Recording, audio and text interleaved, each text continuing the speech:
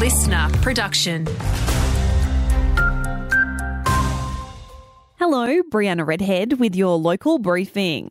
Inquiries are underway to identify a group of offenders who broke into a Goldfields hotel. Early Tuesday morning, 5 people are alleged to have broken into the restaurant at The View, stealing more than $400 in alcohol. Police have charged a 41-year-old man with a string of offences relating to the incident. Anyone with information on the others involved are urged to contact police. The regions are set to play a major role in connecting WA to the global Meteor network. 16 new cameras capturing data from our skies, including sites in the Wheatbelt, are due to be online by early March. Perth Observatory's Lexi Wallace says findings could put regional WA on the map.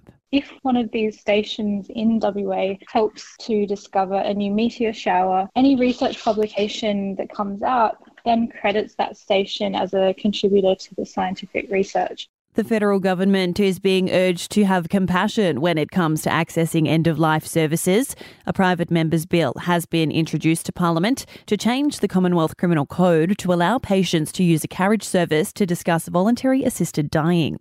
Federal member for Curtin, Kate Cheney, says at the moment it's having a big impact on rural and remote areas. Got a lot of support from patient advocates and medical professionals, and also the State Attorneys General would like to see this fixed. I've raised it with the Federal Attorney General and he's said that he's considering the bill.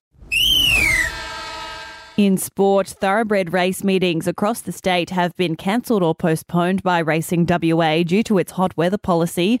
Narragin's meeting, meant to take place today, is now abandoned and has not yet been rescheduled.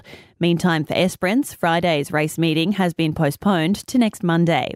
Want more local news? Get free breaking news about our community. Download the Listener app, search for your area and subscribe now.